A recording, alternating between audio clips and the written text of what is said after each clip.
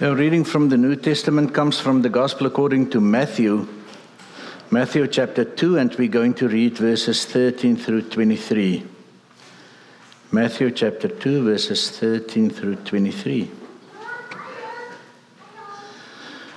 Now after the 3 wise men had left, an angel of the Lord appeared to Joseph in a dream and said, "Get up, take the child and his mother and flee to Egypt, and remain there until I tell you, for Herod is about to search for the child to destroy him." Then Joseph got up, took the child and his mother by night and went to Egypt, and remained there until the death of Herod. This was to fulfill what had been spoken by the Lord through the prophet, "Out of Egypt I called my son." When Herod saw that he had been tricked by the wise men, he was infuriated, and he sent and killed all the children in and around Bethlehem who were 2 years old or under, according to the time that he had learned from the wise men. Then was fulfilled what had been spoken through the prophet Jeremiah. A voice was heard in Ramah, wailing and loud lamentation. Rachel weeping for her children. She refused to be consoled, because they are there no more.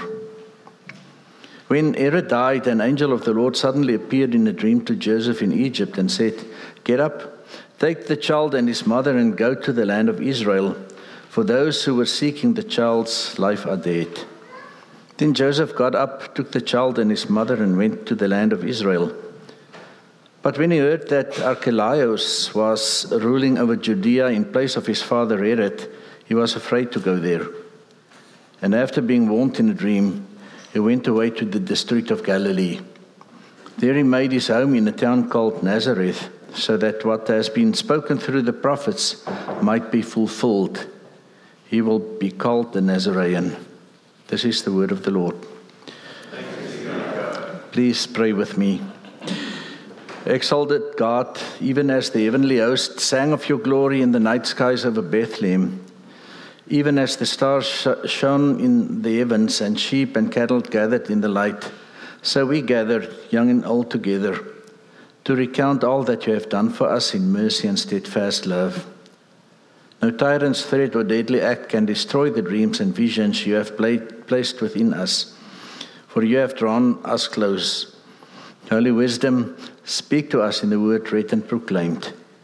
Hearing, may we dream your dreams and faithfully follow wherever you lead. In your triune name we pray. Amen. I wonder how many of you thought with me this morning that this is too soon. I mean, the reading from Matthew chapter 2, verses 13 through 23.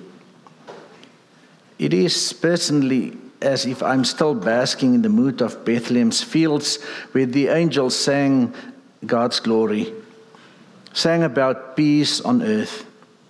Christmas Eve, brothers and sisters, is still vividly alive here among us and our decorations.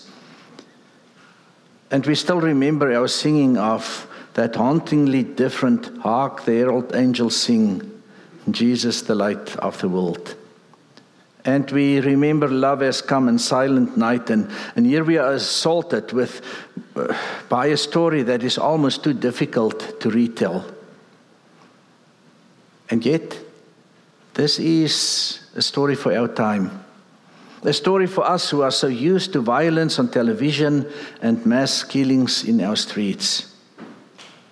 I mean, you can talk to many people and they will be able to tell you about Brooklyn and Buffalo in New York, and Uvalde in Texas, and Highland Park in Illinois, and Charlottesville and Chesapeake, Virginia.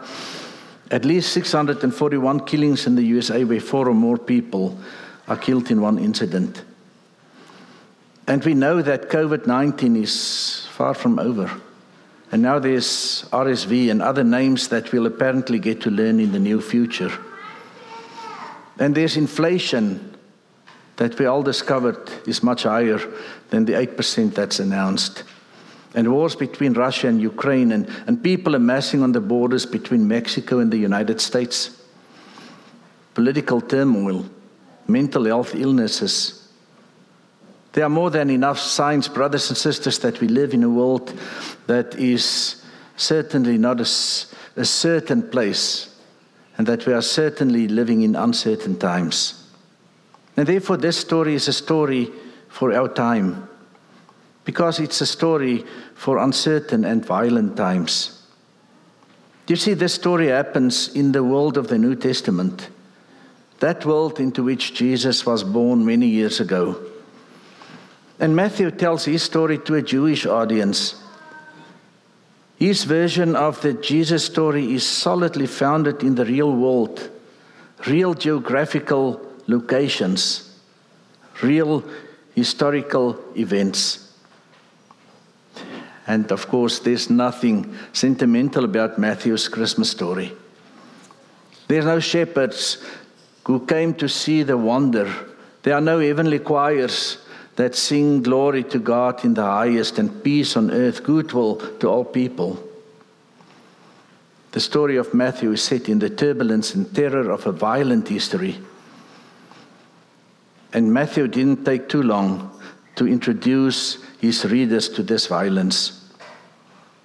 And so we heard the story today, how King Herod waited to hear from the wise men who had come from the east. You know that the wise men, of course, stopped at the palace to find out, where is this king that is born? And Herod said, I don't know about a king, but you go and find him and come tell me where to get him. And now Herod saw that the wise men who came from the east were probably wiser than he thought. These wise men who saw what the powerful people in Israel did not want to see, did not want to see that God's Messiah was born in the world, was born to come and become a savior for his people. And God again appears in a dream to the wise men, telling them that they should not go back to Herod and should return to their country by a different route. And of course, Herod didn't take too long to find out that he was tricked. And he was angry, and in his rage he gave orders that the soldiers must kill all the boys in Bethlehem and the vicinity. Maybe in the whole country, just to make sure. All the boys who were 2 years old and younger. As this was the age he calculated the baby of Bethlehem to be at this stage. And here, brothers and sisters, on the first Sunday of a new year, we hear about a tyrant who kills children and families who had to flee in the middle of the night. But if we read beneath at the bottom, if we start to focus on the story, we find a present God in this world. A God who appears in a dream, in dreams to a righteous, religious, devoted and compassionate, a dreaming and trusting Father, so that the child will be able to grow up to become the Savior of his people and of generations to come. In the story, we hear and see how God's providential care is demonstrated in uncertain times. And we hear and see a more hopeful message in the way that God protected the Messiah child. As again, the angel of the Lord, and you know that we will stumble on that a few times. That's the Jewish vernacular for God, the angel of the Lord, again appeared in a dream to Joseph, instructing him to take Mary and Jesus to Egypt. Now, Egypt was outside of the jurisdiction of Herod, and the baby would be safe there.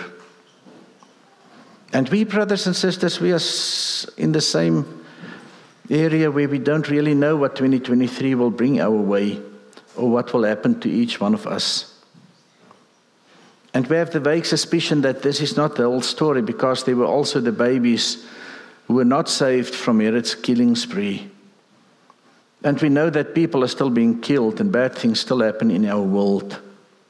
But the blessing that we hear this morning again about, the hope that was created in the escape of the Messiah, stays with us. This hope is the certainty that God is present, that God does care, that we can be certain that all people will one day be comforted. Mothers who lost their sons and grandmothers who lost a grandson, people who are grieving the death of a loved one in these days, people who have lost their homes and had to flee war in their homeland during bad and good economic times, you name it. But Matthew calls us who observed the birth of Jesus not that long ago, to renew our hope, even if we have no apparent reason to believe that God is providing. Even if we have no reason to believe that God will protect and care for all humans.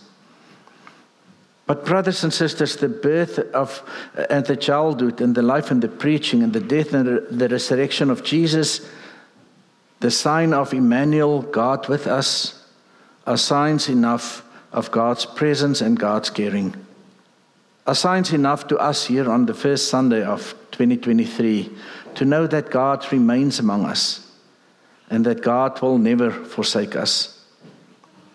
Matthew dares us to see things as they are, not to think that the world is suddenly a beautiful place because we celebrated Christmas, but to see that all these bad things are happening and that God is calling us to make a difference. Because, brothers and sisters, we have to see beyond the ways things appear to be. We have to see that God is working, even in the worst that can happen to us. And the real joy of Christmas, not in the presents which you already forgot about, but the promise that you should never forget about, that nothing can defeat God's promise of Emmanuel, God with us. Even when we cannot celebrate peace on earth, we can celebrate Emmanuel. We can celebrate God's unstoppable work and presence. We can celebrate the love of God and the promise of peace that became a reality for every one of us. This promise that we're going to live this coming year, God is present. God cares. God is leading us wherever we go. Amen.